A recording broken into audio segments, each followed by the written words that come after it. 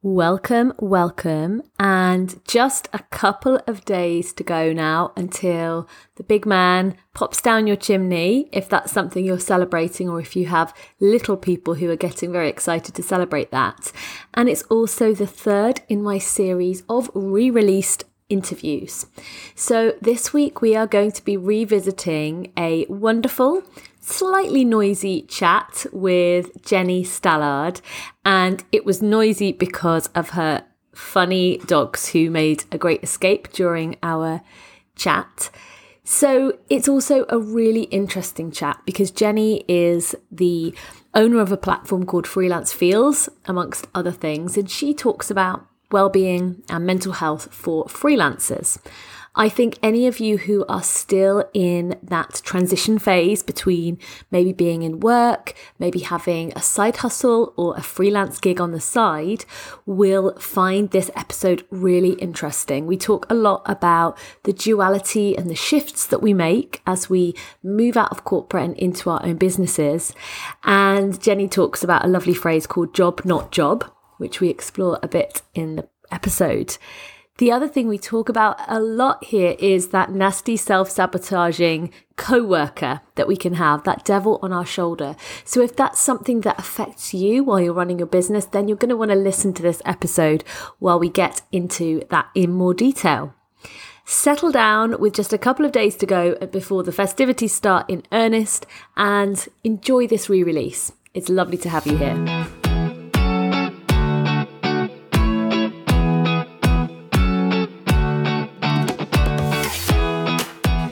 Hello, and welcome to this week's episode of the Self-Sabotage to Success podcast. Today, I've got a real treat for you. I've got one of my rare interview episodes, and today I'm going to be interviewing the lovely Jenny Stallard. Jenny is a writer, a podcaster and a coach and a real thought leader in terms of freelance life. And she is the founder of the Freelance Feels community, blog and podcast, which is all about well-being for humans who work for themselves. I am super excited to get started chatting to Jenny, who has got so much to talk about with us about her journey from working into freelance and into her community and her podcast called Freelance Feels. So I'm really excited to deep dive into today's episode and to introduce to you, Jenny. Hi, Jenny. Hello, Lucy. Hi. Lovely to meet you across the airwaves. Thanks for having me. It's great. It's great to have you here. And thank you so much for joining us. So I would absolutely love you to introduce yourself to my audience, if anyone hasn't already come across you, and what it is you do. Cool. So I am by trade, as I always say, a journalist. I work through women's magazines, local newspapers, national newspapers. But I'm now more, I call myself a content writer, really. So I do sometimes still some features and different pieces of writing for people that would like any writing really for their company. So blog posts, that kind of thing, or content for newspapers still on the advertising side. I also run a platform called Freelance Feels, which I started in June 2019. And it's all about mental health and well-being as a freelancer, a bit of an honest look at freelance life. So I always say, I can't help you with your tax return, but I do talk about the feelings of doing your tax return. So that sort of sums up Freelance Feels, but it's a newsletter, a podcast, a blog, and coaching. So I've started training as a business and career coach, and I'm doing workshops and one-on-one coaching with freelancers and self-employed people. Lovely. I love that. So your mission is really about lifting up and empowering and keeping their well-being ticking over of your freelance community. Would that be about right? Oh, absolutely. Yeah. And reminding them all that none of us are perfect. Nobody has got it nailed. No freelancer. And if you think another freelancer has got it nailed, they're fooling you. Nobody has got this, sorted. And the idea is that I want to champion, my mission is to champion the idea that we're all just trying our best. And sometimes our best doesn't work. Sometimes our best makes us feel amazing and lands us dream work. Sometimes there are tears of joy and upset. That's freelance life. So my mission is to talk about the realities of freelance life and say it's okay to feel not amazing about being freelance sometimes. And it's okay to celebrate being freelance as well. So yeah, that's my mission, definitely. Yeah, you're right there. I love that. And I love that light and shade. And as anyone knows who has listened to my podcast before, and I know there might be some new listeners because I'm gaining new listeners every week at the moment, which is marvellous. But for those of you that have been with me for a while or since the beginning, you'll know that I am so keen on imperfect action and on embracing that imperfectionist within us, rather than worrying that we've got to get everything right, because that way inertia lies and inaction. And actually, I'm all for, celebrating the wins and learning from and thanking ourselves for the failures. Because if we're failing or if something isn't working, it's because we're putting ourselves out there and we're trying. So I absolutely love that. So can you tell me a little bit more? Because I know that some of my listeners, especially that have been with me since the beginning, are still in working roles. And can you tell me a bit about your transition from having a working role and maybe having a side hustle and turning that into your full-time job, because that's where some of my listeners are still at the moment. Cool, yes. And hello to anyone in that situation, because I know especially if you're on the cusp of thinking, I might do my own business, you're in that state of, oh God. So I've made up a word, freelancer. So I've been freelance 3 times. And this time I always say it's for keeps. This is my job now. Nice. It's my choice. The first 2 times I was working on magazines and I decided I wasn't enjoying that particular magazine. So I just went in and I said, I'm leaving. And that was the first time was, I think, around 2005, 2006, that kind of time. And back then on magazines, there was a lot of what they call shifts, which was kind of like freelance temping. You go in for a week, sometimes for a few months, sometimes for maternity cover, for example. So I knew that was available. So I knew if I went freelance, I could immediately email some of my contacts and say, hey, I'm available for shifts. And I did back-to-back shifts for almost 2 years as a freelancer. So it was kind of like job, not job. So it was like I had the security of knowing I was getting a day rate, but on the side, I could then write other articles, build up my portfolio. So the third time was in April 2017, and I took redundancy from a national newspaper. And it was different because it wasn't my choice to go back to freelancing in many ways. It was a reaction to the redundancy process, was to say, okay, well, I know freelancing, let's try that again. But the power, I'm thinking of Take Me Out now, the power was not in my hands. And I think that shifted things for me because, well, as we all know, making the decision is really empowering. So to do it as a reaction to something that happened out of my control was harder, and I struggled more that time. So to answer your question, I guess my thing is the first 2 times I relied on the contacts I already had. So somebody's sort of thinking, you're in a particular industry. Let's think of an example. Advertising. So you're working for an agency and you're thinking, I want to set up on my own. I'd like to be freelance. I might want to go into contracting. You could always see if it's an option for you to contract with people as a freelancer, first of all. So you're not just saying, right, I'm going to set up my own company and I'm going to find clients, and that's scary. You might be saying, okay, well, if I left, are people offering fixed term contracts in my industry that would then bridge the gap between being a full-time employee and completely going it alone? So there's that middle ground of contracting rather than just going full self-employed that I used to do a lot of the time. And I still do a little bit now, to be honest. I sometimes, I look out for contracts, copywriting. People often want contracts. So there's definitely a nice area of, let's call it job, not job.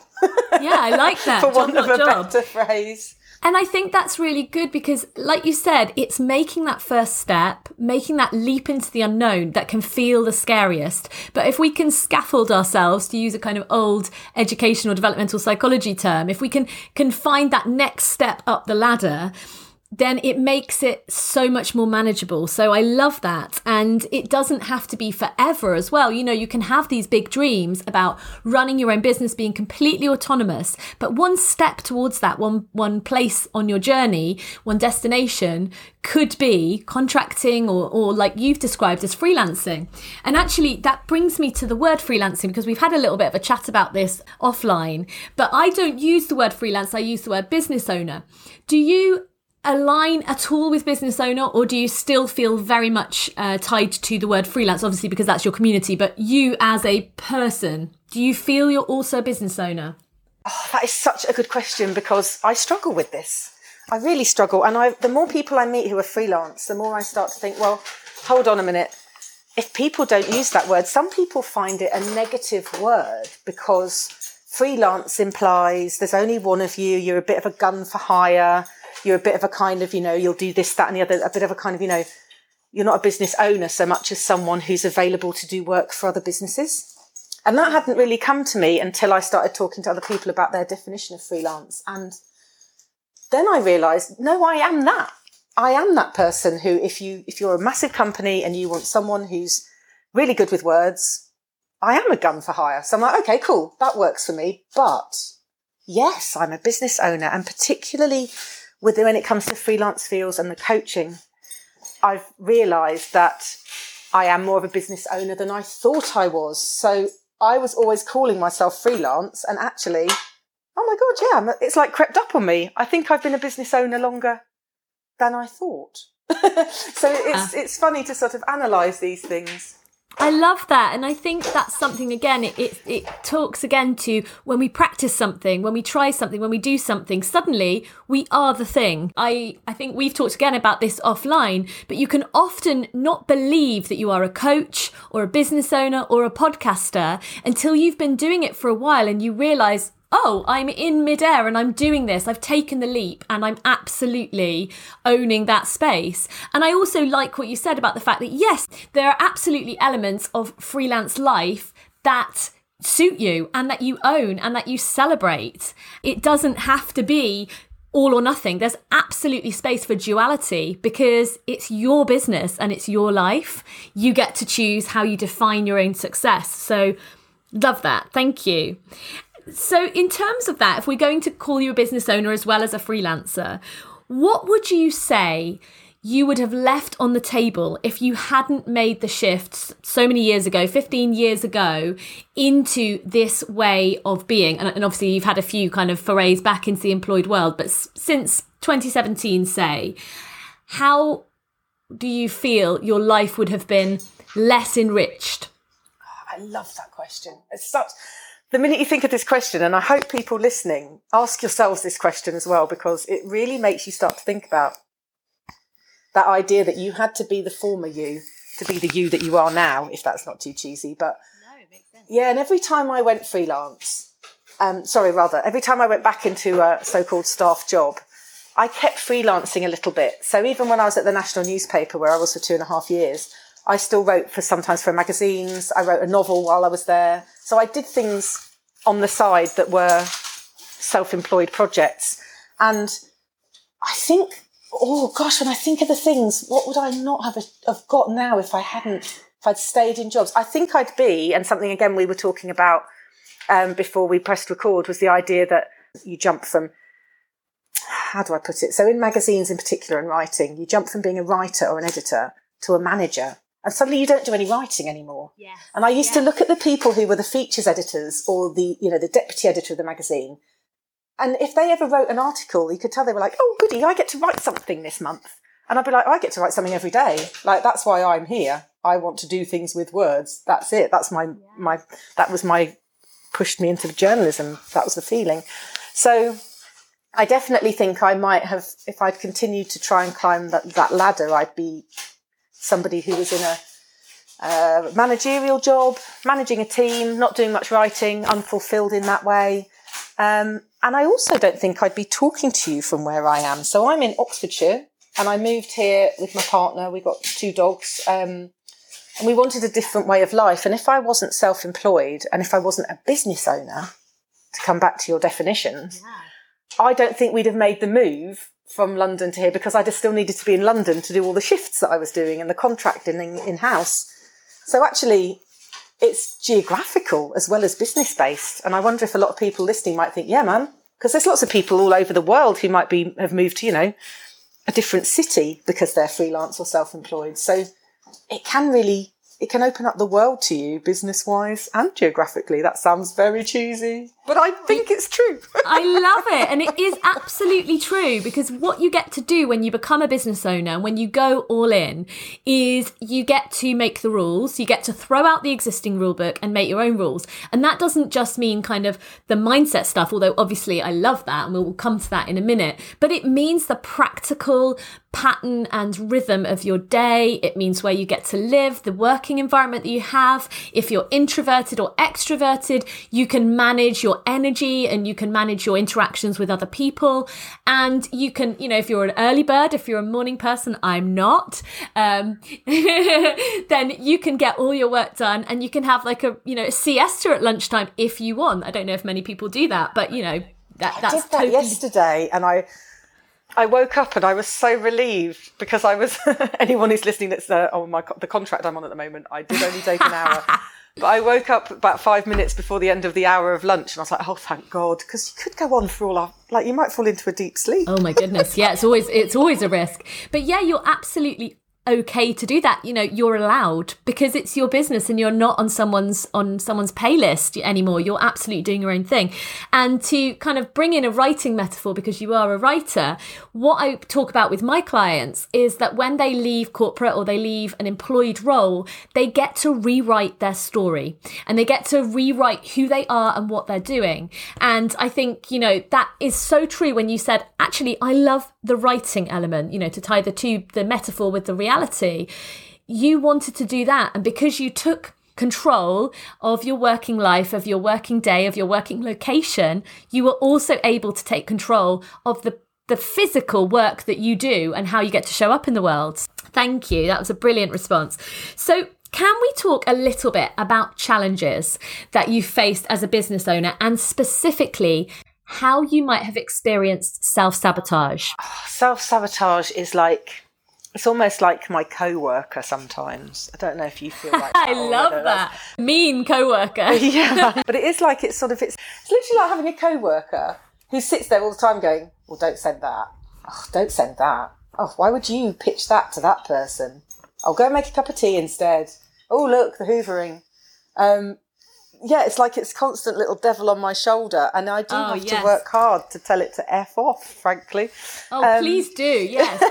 No, I love the idea of the devil on your shoulder. It's something that I've talked about with my own clients, because it really can feel like that. And it is so important to do that mindset work on your inner voice and to make it kinder. And, you know, with practice, you can absolutely quieten that beast on your shoulder. Just before we move on, actually, if anyone is finding any of the content that we've talked about so far really resonating with them, specifically about this inner voice and that kind of negative co-worker of self-sabotage, do connect with me, do book a call. So you can go to calendly.com/Lucy Orton and you can book a self-sabotage breakthrough call. I would absolutely love to speak to you and to work out how we can, to use Jenny's fantastic phrase, kick that self-sabotaging co-worker out of your office. Yeah, evict them. It's like, totally. Because, you know, when you've got a co-worker like that, and it's sort of like, well, hold on, like, you might ask to move desks in a big office, or if you're hot desking, you're going to try and make sure you don't sit next to the person that's constantly either moaning or bringing everyone down, or you might chat to them and say, look, could you try not to bring the negativity today, because I was feeling really positive, or you might action that. So it's almost like do that with the invisible co-worker that is self-sabotage, and say to it, do you know what? I don't want to work with you today. I don't have time to listen to your stuff. So quieten down, because I've got stuff to do. Absolutely. And I think, you know, like you said, you'd report that person to HR if they were an external person. And that's absolutely the case with self-sabotage. We allow ourselves and our own inner monologue to treat us in a way that we would never accept it from somebody else. We really do. And we allow that kind of voice to creep in. And I often say to clients, you know, you are with yourself 24/7. And I'll sometimes, if I'm doing a workshop or something like that, I'll say, who is the most influential person that you've met in your life so far? And people will reel off a teacher or a parent or a really good friend or a negative or positive impact. And I go, no, it's you. You are there every minute of every day. And your voice is the one that you hear in your sleep, in your daytime, in your, in your best moments, in your worst moments. And sadly as well, sometimes in your best moments, that voice goes extremely quiet. It doesn't go, I was wrong. You're absolutely awesome. What was I saying to not send that email or not do that pitch? Because look, I was wrong and you're brilliant. We don't tend to do that unless we're really intentional about it. You've reminded me, sometimes I watch the old episode of Sex and the City. I really love the old ones, the beginning ones. Good. But there's this particular episode where Charlotte, if anyone knows it, doesn't know, Charlotte's a bit prim and proper. She's saying she doesn't like her body. And then she tells Carrie, the main girl, who everyone probably does know, how brilliant she is. And she's like, you're a brilliant woman and you'd stand out in a room full of women and all this kind of thing. And Carrie just looks at her and she says, why can't you say that to yourself? So true. And it was a real like you just said, we're so good at bigging everyone else up. But when it comes to ourselves, we're a bit like, oh, me, am I? And then when we do it, because people probably think, well, hold on, Jenny, you're always talking about yourself on Instagram and you're always saying, look at me, freelance feels, woohoo. But there's always an undercurrent of, oh, God, do people think I'm an idiot? And, oh, nobody came to that workshop or whatever, There's always an undercurrent of self-sabotage is always knocking on the door. If you've told it to get out for the day, it's like it comes to the window and goes, hello. And you're like, no, close the curtains. I've already sacked you once this week. Exactly. I totally agree. And a couple of episodes ago, I talked about the fear of arrogance, which sort of touches on what you were just saying then. I have to say I'm the big I am and I have to talk up my wings. And as part of my self-promotion, that can be really uncomfortable. But actually, it can also be so powerful if we do that quietly to ourselves and kind of give ourselves that mental boost. But it takes practice and it takes accountability to keep on top of that, because it really isn't our brain's natural, living space for a lot of us. It is much easier for our brain to skew negative, and I've talked about this on the podcast before. So that was really interesting to hear about that. Are there any main parts of self-sabotage that have particularly resonated for you? So my clients come to me and they often are really struggling with procrastination or perfectionism or fear of success sometimes, or imposter syndrome. So do any of those particularly ring true for you, or are saboteurs that you find yourself dealing with more frequently? Definitely. I think the procrastination stands out a lot. And I don't mean necessarily like not doing my work or anything, but more putting off things that I might want to do. For example, sending a book proposal. And then I know a lot of people want to write a book, and I would like to write a book, and I wrote a book proposal. And I sat on it for about 3 months. And I just kept going to send it. Yeah. And eventually what I did was, I'm in a Facebook group that was part of a pitching course that I did. So you only get into the Facebook group if you do the course. So it's quite a small group of like-minded people. And I went on there and I did a post and I was like, hi friends, look, I'm sitting on this thing. I need someone to tell me to do it. And everyone just started going, send it, send it, send it. And then they started saying the next day, did you send it? Brilliant. So I was like, I sent it. But it was literally, I sat on it. So that idea that I sit on pitches a lot. So I will have a pitch. In fact, I've got a pitch that I've been working on and I just keep looking at it and then I don't send it. And there's almost like this fear of, is it a fear of somebody not wanting it? No, I don't. Oh, Lucy, I'm kind of getting coached here now, aren't I? It's like I've slipped into coach client mode. Yes, definitely. It's an easy trap to fall into. It's good because it does make you think. And again, I hope people that are listening are thinking, oh God, yeah, that happened to me as well. It's almost like I'm not scared that someone won't want my idea of an article idea. I get rejected all the time. It's almost more, if you send it, then what's going to happen next? So you send that book proposal. What if they say yes? Oh God, you're going to have to write a book. Like, that's the frightening thing. Or like, what if you send that message to a LinkedIn person? So somebody famous in the sporting world asked to LinkedIn with me this week. Wow. I won't name them just in case, I don't know if I should, but I said to my partner, I was like, because I knew he'd know who it was. And I've heard that person often reaches out to people who are journalists and that kind of thing. So I was like, okay, well, shall I ask that person to be on the podcast then? Because that seems like they've asked me to LinkedIn, but I still haven't asked them because I'm like, there's two prongs, isn't there? Once you put it out there, and this is why I think we often sit in the don't send that email, don't send that message. What if they say yes, and what if they say no? Because if they say no, you've got the rejection feels and all of that. But I put myself out there, and they said no. I don't want to make light of it, but that kind of feeling. Yeah. Or if they say yes, oh God, okay, so I'm going to interview that really famous person from the sporting arena. Oh God. So there's that sort of two-pronged unknown. Totally. I think you're absolutely right. The fear of failure sort of seems obvious. Everyone's kind of conscious of that, aware of it to a certain extent. Yeah, I struggle with the idea of things going wrong. But sometimes that fear of success, it takes a little longer to unpick, but it's absolutely as negative, really, because it does keep us held back. And as you've described, yes, you're procrastinating, but procrastination is the symptom. It's something underneath that is telling you, and maybe it's telling you, this is something I really want to do, but it means a lot to me. So it means more to me, this book or this book idea or whatever it is, this particular pitch, than a communal garden pitch from last week. It's something that really, really matters. And so whenever we can push through that, I think it's fantastic. And also, I love what you did with seeking that external accountability. And I talk about this with clients. You know, what we want is to go from a stage of real internal mindset, and we're driving ourselves. We've got what I call a superpower, but in the books, they call it locus of control. And we're the driving force in our lives. But a brilliant sidestep to that is getting an external person to be that accountability partner while you learn that you can do things, while you recognize that you've got this fantastic evidence base for what you're achieving or what you have achieved, and you can keep drawing back on that. It's brilliant to have that accountability. And absolutely, once you put something out in the world, and we talked about this offline about podcasting, once you say, I'm doing a podcast, that's it. You've let the rabbit out of the hutch, or whatever, you know, wherever rabbits come out of the hat. And you've really put something in motion. You've made that little dent in the universe.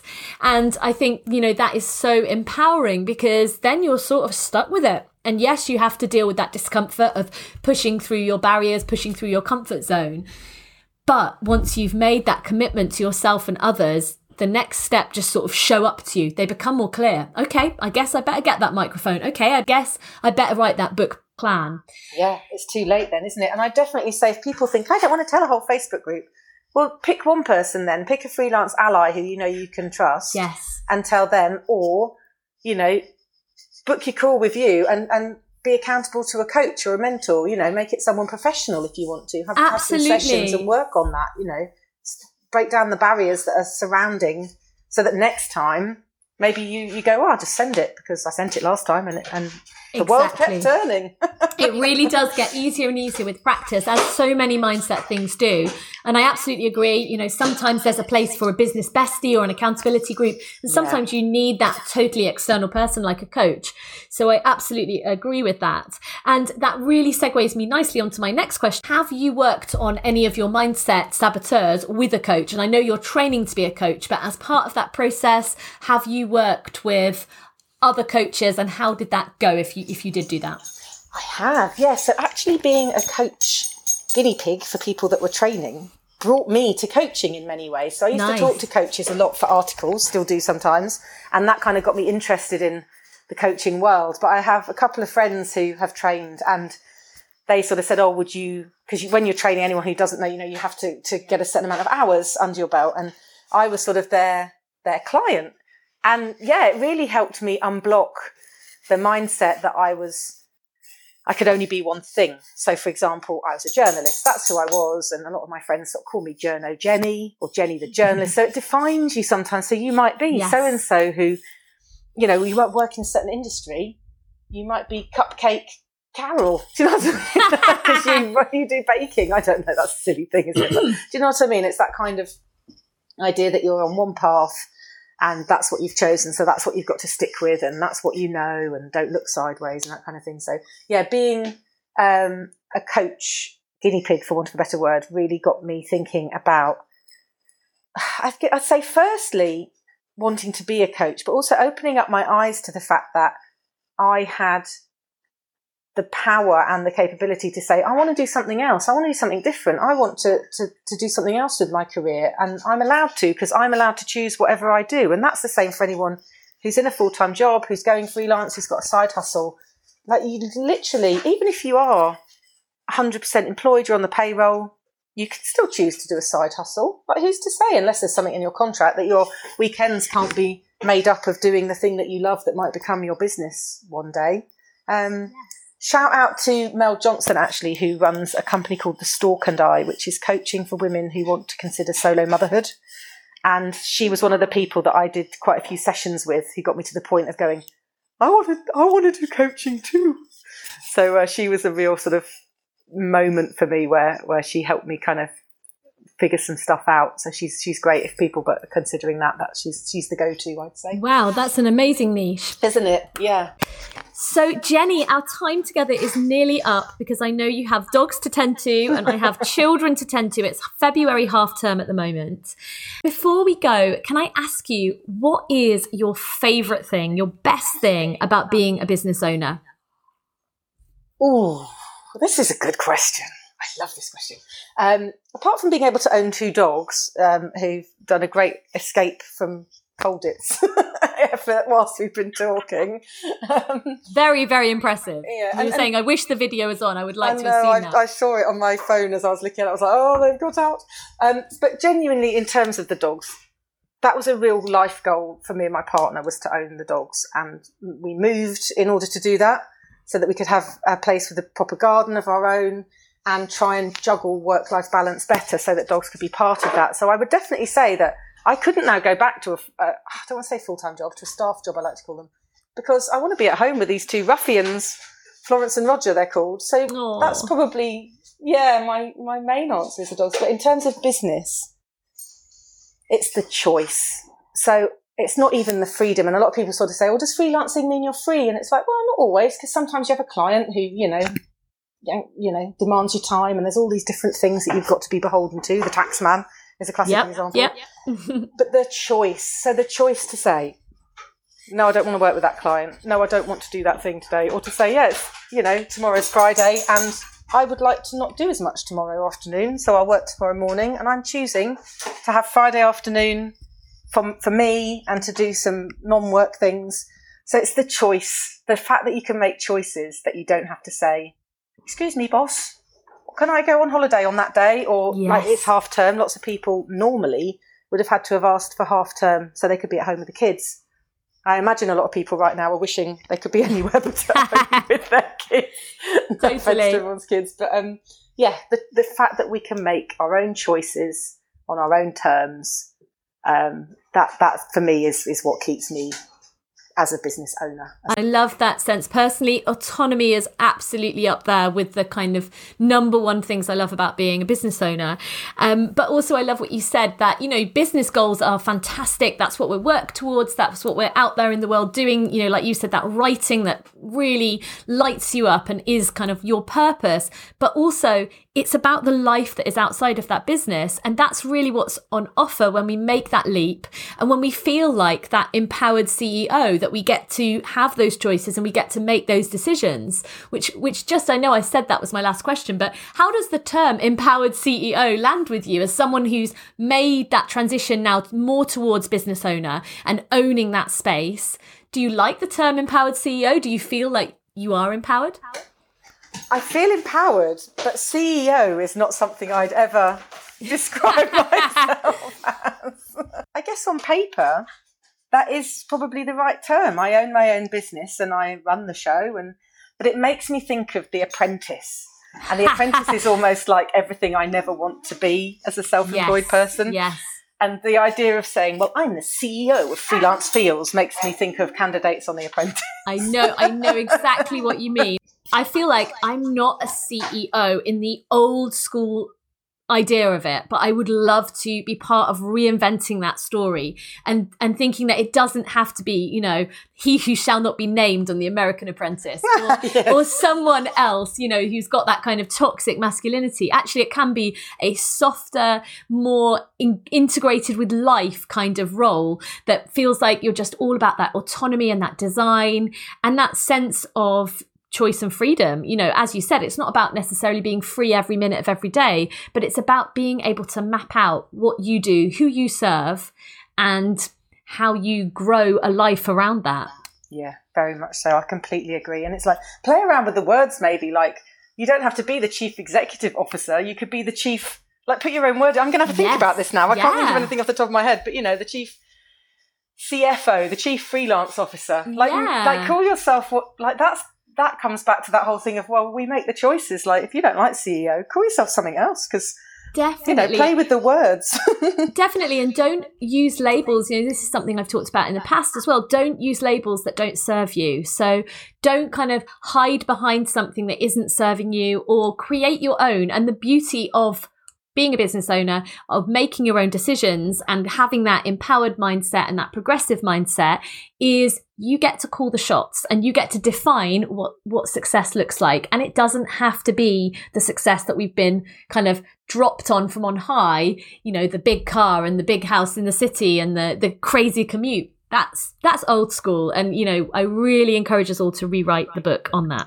I completely agree. Someone else's freelance or self-employed small business life might look a certain way, but don't do it their way. You don't have to. Yes. I mean, by all means, be inspired. If someone starts doing something on Instagram and you think, oh, that looks fun, like Reels is something that everyone's jumped on the bandwagon of. Yeah. But it's like, you do you. Absolutely. Don't get distracted by other people's journey. I think that's fantastic, and it's a really lovely place to sort of round things up, that this is your journey and your life and your business. Remember that, and you get to kind of call the shots. So thank you so much, Jenny. Before we go, where can people find you? If any of my listeners are still in that freelance contracting stepping stone into business ownership and they'd like that support from your community, how can they find you best?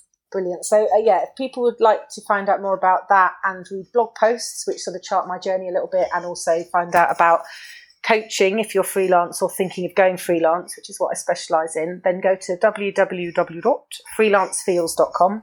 You'll find all of the information there. If you'd like to come and find me on social media, the main place I hang out is Instagram. I'm at freelance_feels. I'm the same on Twitter, but I generally don't hang out on Twitter that much. Instagram is where I like to hang. Do come and find me. If you have anything you want to ask, DM me on Instagram and say hi, and let's see what we might do together. Fantastic. And I will pop into the show notes Jenny's website and her Instagram handle so that you can find her really easily by checking in the show notes. So thank you so much for today, Jenny. That's been absolutely brilliant. Thank you. And thanks everyone for listening to this week's episode of the Self-Sabotage to Success podcast. Bye for now. Bye, Jenny. Bye.